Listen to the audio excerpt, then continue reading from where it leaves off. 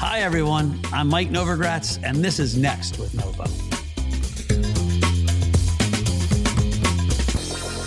Guys, everyone, this is Mike Novogratz. It's Next with Novo. Couldn't be happier to have Anatoly Yakovenko. People call you Toly? Toly's perfect. From the Ukraine. Every time I meet someone, I like to start and say, tell me about yourself. Like, you grew up where? Origin story? Give us a little back or origin story.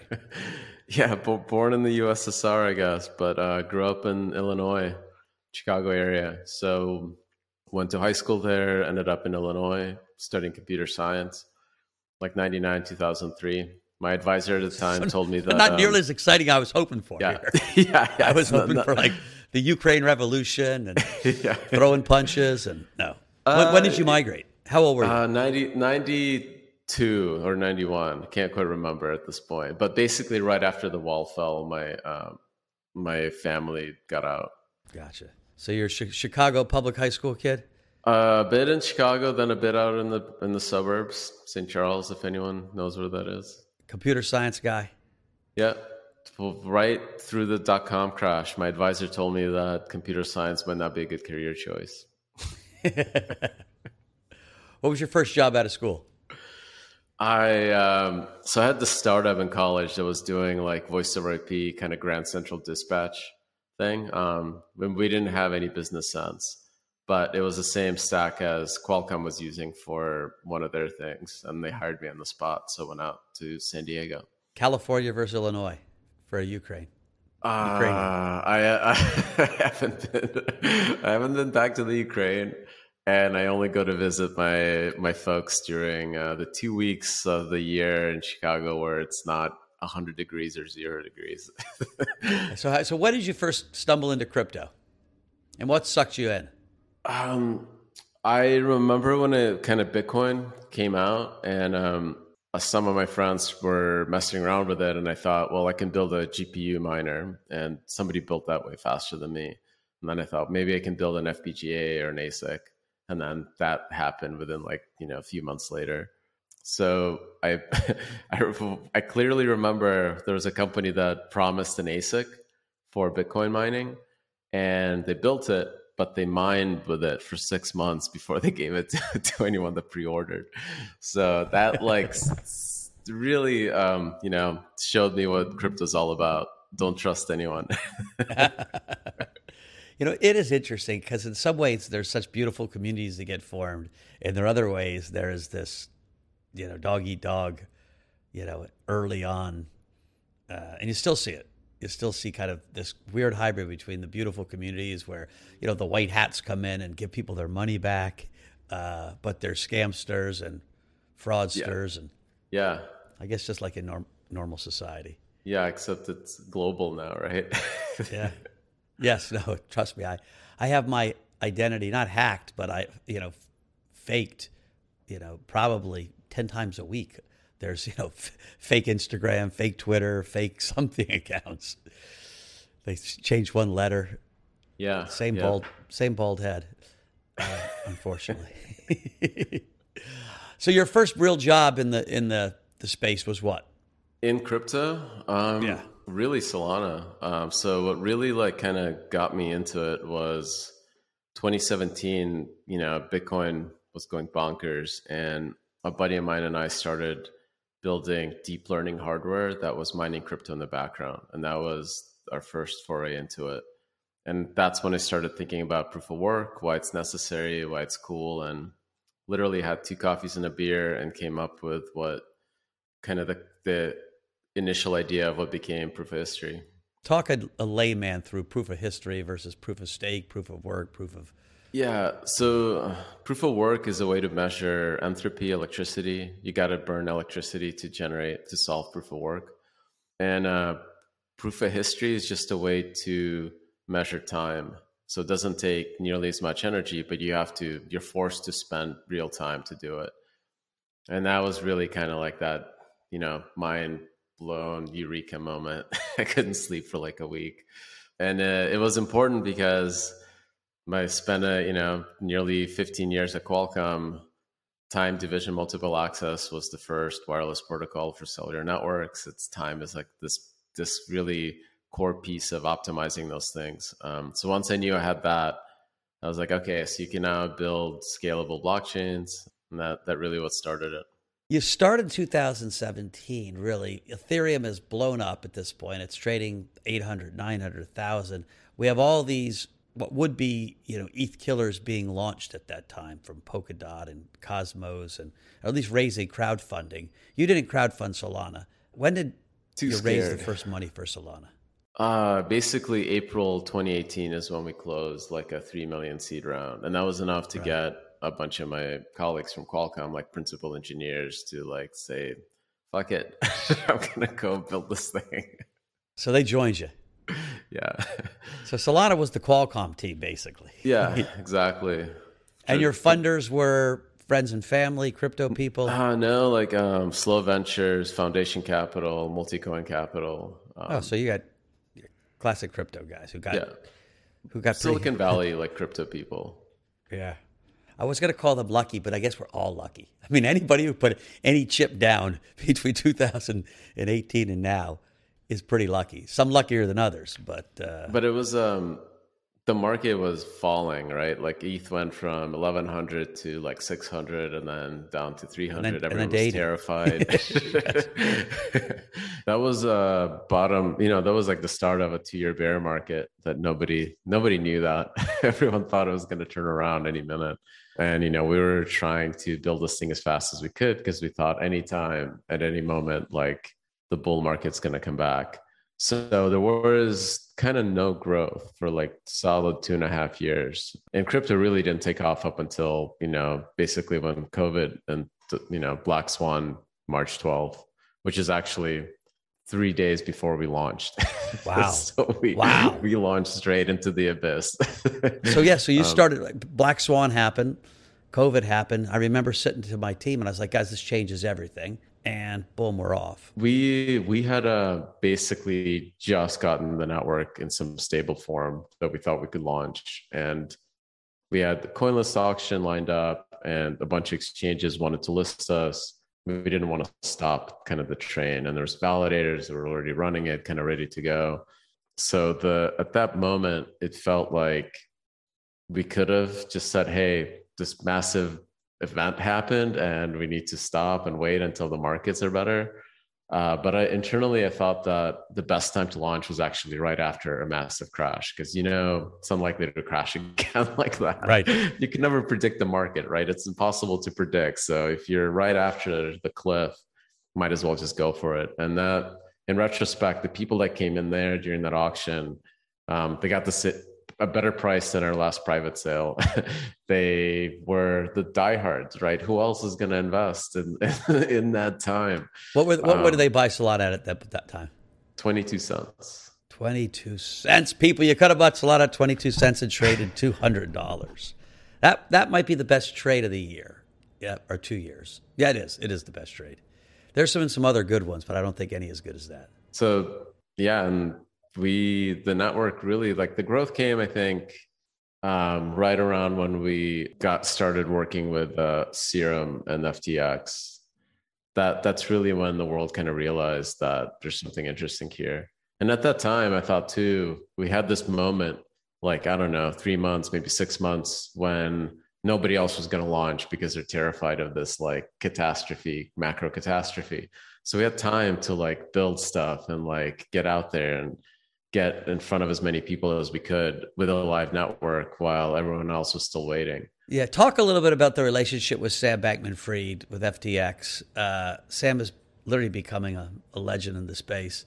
Yeah. Funny, right? He's the accidental legend.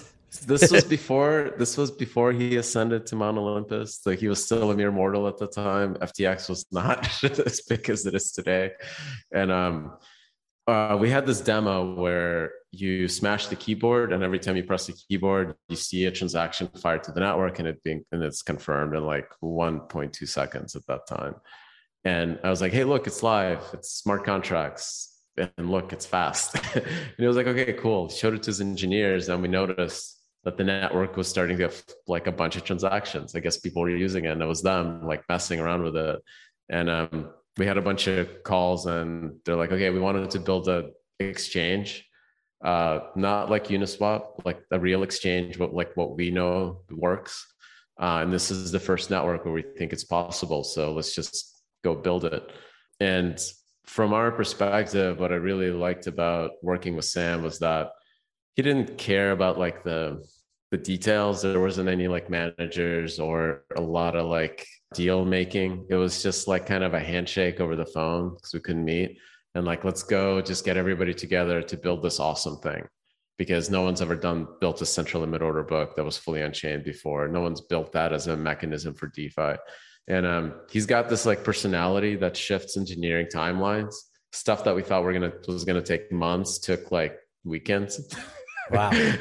so that was pretty awesome. So, and you know, at that point, his team, I think there's still just 6 engineers behind all of FTX. They built this thing in like 4 weeks and launched it and went live. And we started seeing developers kind of recognize that there's something interesting, something new here, a new set of tools that they didn't have access to on any other chain. And that's really kind of kickstarted the whole ecosystem. Right. So let me pivot a little bit. And I asked you this when we were having cocktails, when I was still drinking, before I was on this damn 21-day non-drinking diet. You know, I'm fascinated with, in this few months of level 1 explosion, right? Solana gets up to 200, but lots of level 1s, right? Terra Luna, Polkadot, Avalanche. There's been an excitement around level 1s as the world realizes, oh shit, crypto's not just an asset play. Crypto is a technology play.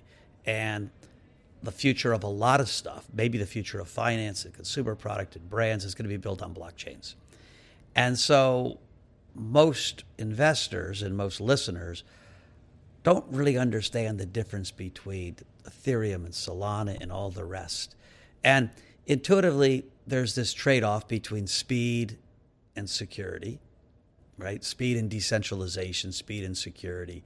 Talk a little bit about that and how you guys fit into that, right? Yeah. Listen, in the NFL, speed wins. It just always wins in football. And right now, you guys are doing awesome. People are. I talk to developers; they're moving over to your network. But talk about how you think about those trade-offs. And so Vitalik came up with this thing called the trilemma, where you have performance, security, and decentralization. That's the 3 triangles, and you kind of optimize for one or the other. And that constraint, that limit, applies to a network that doesn't use more bandwidth than is available to it, right? So as long as, let's say, everybody in the world has 1 gigabit worth of internet, as long as everybody doesn't send or receive more than 1 gigabit, you're within the trilemma. But as soon as you want to do twice as much stuff, right, then you have to split the network and have 2 of them do it independently, and then kind of trust each other, figure out some way to trust that they're not lying to each other. And that's a really hard problem. And this is what Ethereum has been working on for the last 4 or 5 years. And this is ETH2 and their design with sharding and those systems. But because I spent a decade at Qualcomm, I can tell you that hardware moves really fast. And I started with 2 megabyte flip phones and ended up optimizing augmented reality in a 4 gigabyte phone in the span of 10 years. So this is, as soon as I saw this problem of scaling blockchain, I immediately looked up at a data sheet of what like a current day computer can do and how much cryptographic operations I can shove through this thing per second. And at that time, 4 years ago, it was about 1 million per second on a modern day server. So I thought, okay, that means that this is competitive with something like NASDAQ, which is doing about 500,000 to 1 million messages per second. And censorship resistance is finance. It's the same thing as getting access to markets. So there's something interesting here for me, right, as a hardware kind of firmware guy. So this is really what I thought everyone else was going to kind of approach the problem the same way, kind of thinking about it. Can we make this a problem for Intel, NVIDIA, and those guys? So we're kind of, abstract ourselves out of the way, build the software so it gets out of the way of the hardware. But I think we're the only team that is really as focused on that particular angle. So the main difference between Ethereum, Polkadot, Avalanche, Cosmos, Near, all these other chains is how they play this game of how one shard or one sub network or parachain trusts another one. And there's a bunch of trade-offs in design, and this is kind of what they've been focusing on.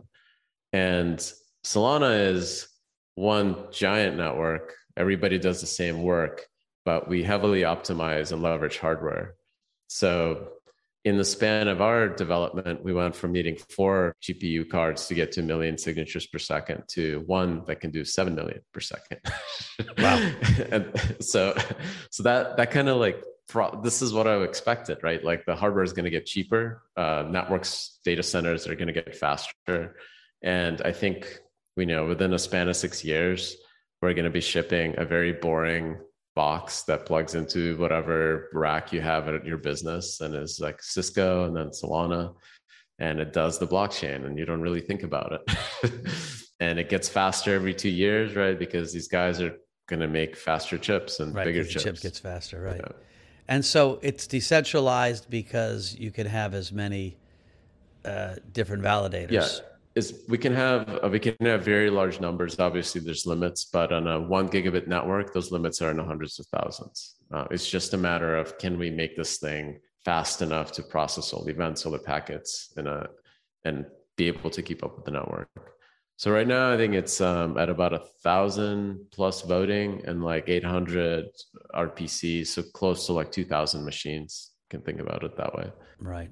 So last I saw was right before you had a glitch, the first kind of Solana glitch. I have to bet you were cool. You were cool as a cucumber. That was not the first one. All right, the first one since you guys have been famous. Yeah. Here's the thing, right? What is decentralization? A lot of people talk about it in wishy-washy terms, but I'm an engineer. I look at it. What can I measure about it? So the way we measure it is, how much does it cost to destroy every copy of the state? Because if you do that, then you totally destroy the network. And that's true for Bitcoin. It doesn't matter how much power it has. If I could magically snap my finger and destroy every copy of the Bitcoin ledger, it's gone, right? So that's real decentralization.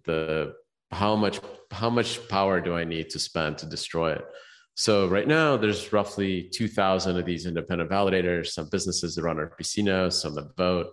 So when a network stalls, it runs out of resources to be able to process all the information that people are throwing at it for whatever reason, right? It could be an exploit, it could be a denial of service.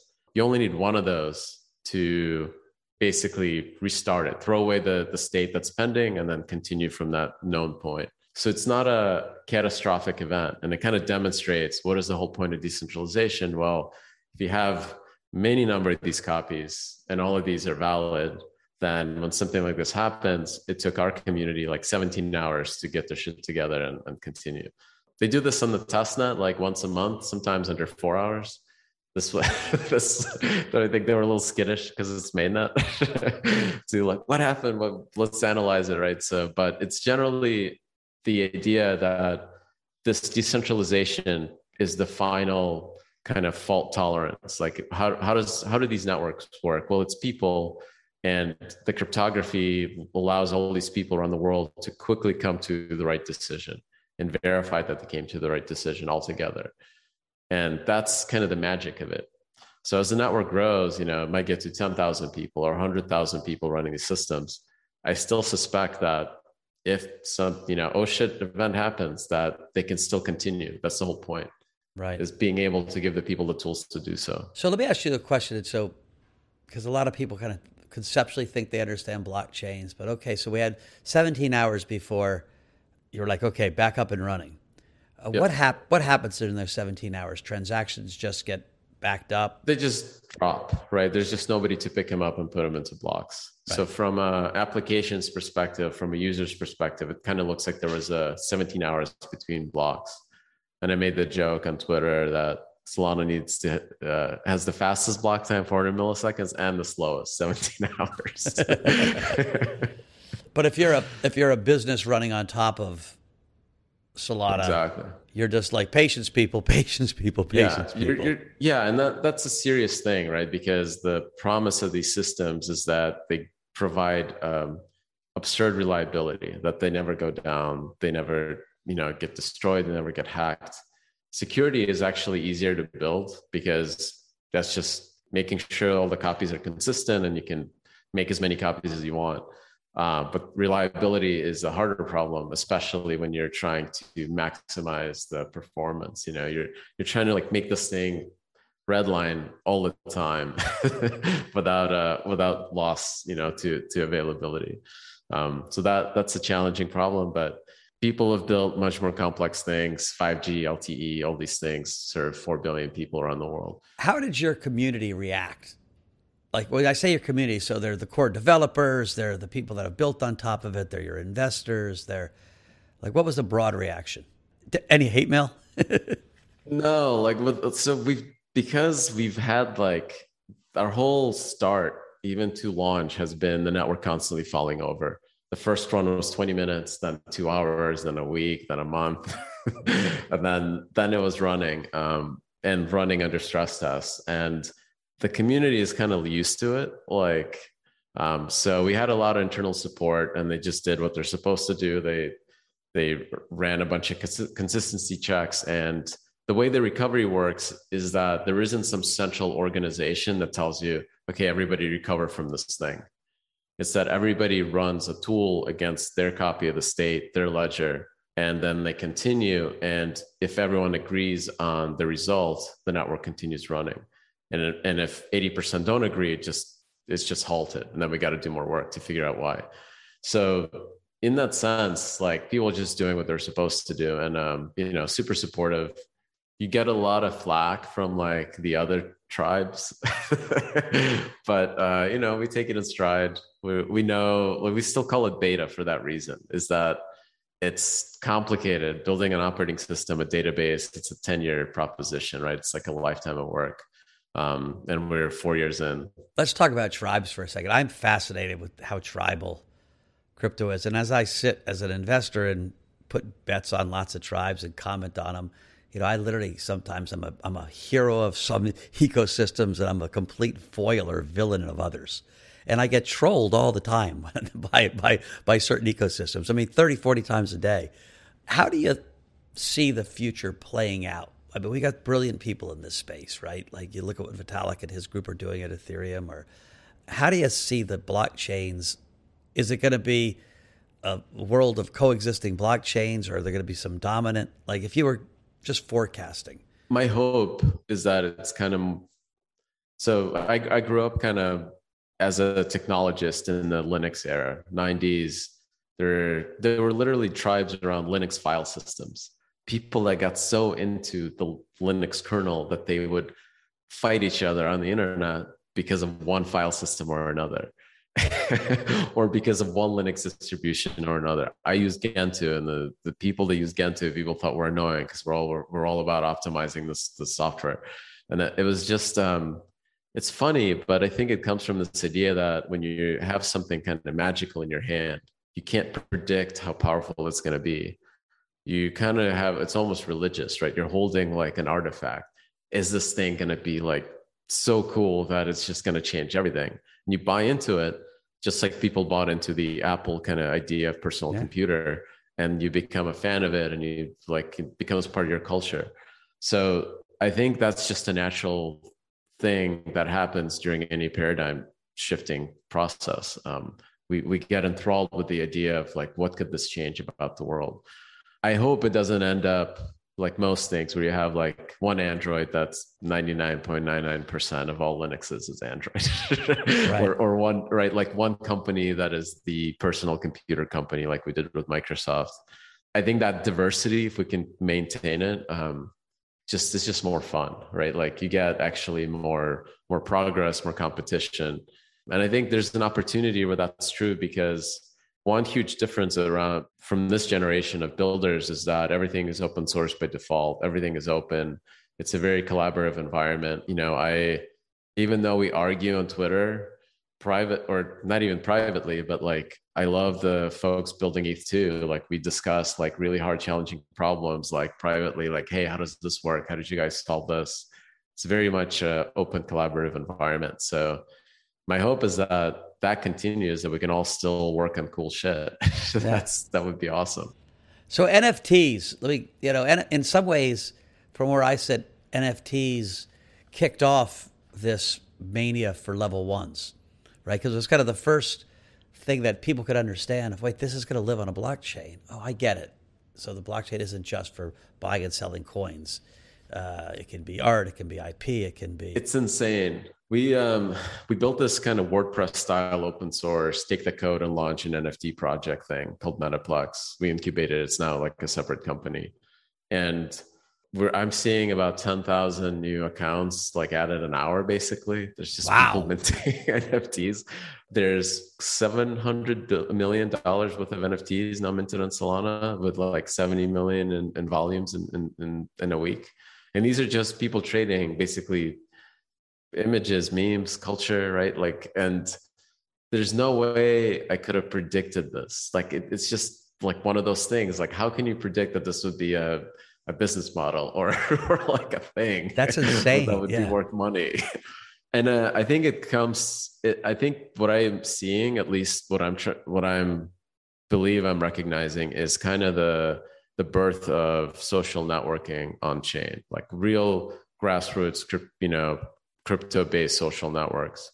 Because once people buy into one of these things and they become part of the, they set it as their profile, it doesn't matter where they actually communicate. Is it on Discord? Is it on Twitter? Is it on Telegram?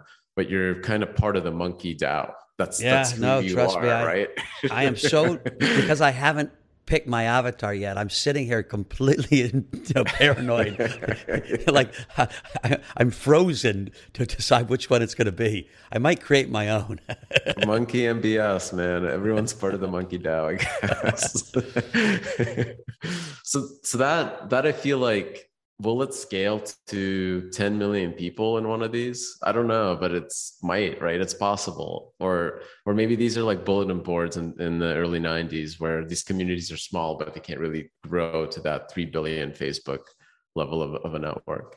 But our goal, right, as a layer one, I'm just here to like unblock people. How do we make this thing as cheap and as fast as possible?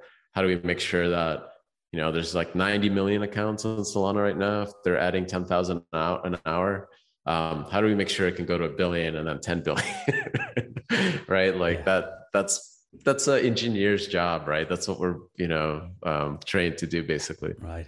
What do your parents think of all this? Do they still have a Ukrainian accent? Yeah, my God. Yeah. They're my Russian is now like their broken English, so we're having trouble communicating because I'm forgetting, right? And they're they started late. They don't like nobody older than me gets it. That's what I'm finding. I always tell people I'm the oldest guy in crypto, but it is really a hard thing to keep up with, and it's really hard to explain to 60, 70, 80-year-olds. They're like, eh? So how's your life changed? Now you've gone from engineer, working at Qualcomm, making a good living, to now entrepreneur, zillionaire. Have you shifted the way your life lives, or are you still the same guy? Mostly the same. You at least buy a nice car? Got a Tesla Model Y, can fit 7 seats. It's nothing like exciting yet. I just don't have time. Reality is that I'm trying to steer a complex technology problem and grow the user base at the same time. It's like, early days when the PC market was taking off, and it's just like exhausting, but exciting. That's why I'm here. And your core team is how big?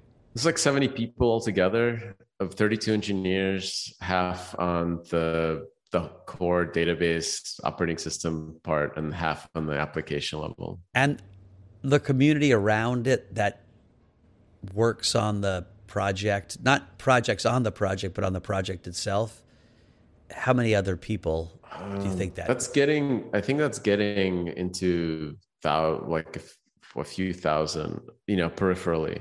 A lot of core contributors that are working on the application side are not part of Solana. So they're folks out of Serum, out of Star Atlas, out of Phantom, like a bunch of these small teams like Metaplex they found their little niche with product market fit, and they're iterating, but they're releasing a lot of the changes to the community so people can pick them up and reuse them.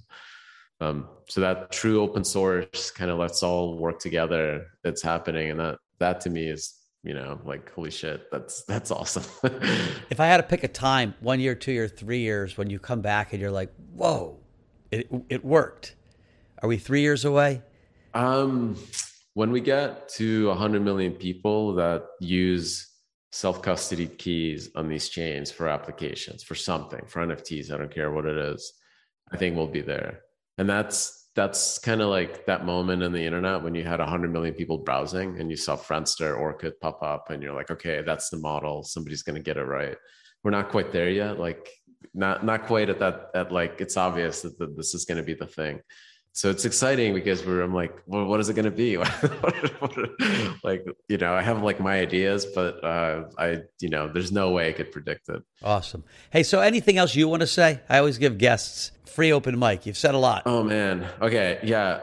Plug Ignition Hackathon, Solana.com/Ignition. Our hackathons, we have went from 1,000, 3,000, and 13,000 registrations. Like, this one, I think, is around 5,000, but way more engineers. So I think we should see hundreds of submissions. So really excited about like what people are building. If you're not an engineer, just jump into Discord and talk to these folks and convince them to quit their jobs at Google and go start a crypto company. This is the best time to do it. You're all in. Yeah, I'm all in. Well, listen, I have enjoyed the heck out of this. I'm proud of you. I think what you guys have done is awesome. Listen, I think we love the guys at Jump, and I know those guys are partners of yours, and I see what Sam's doing, and so I think you guys have an awesome shot at it. And so we'll be cheering you on and watching, and appreciate it. Appreciate all your time. Thank you so much. Guys, that's it for this episode of Next with Novo. A big thanks to Toli. We'll see you next week.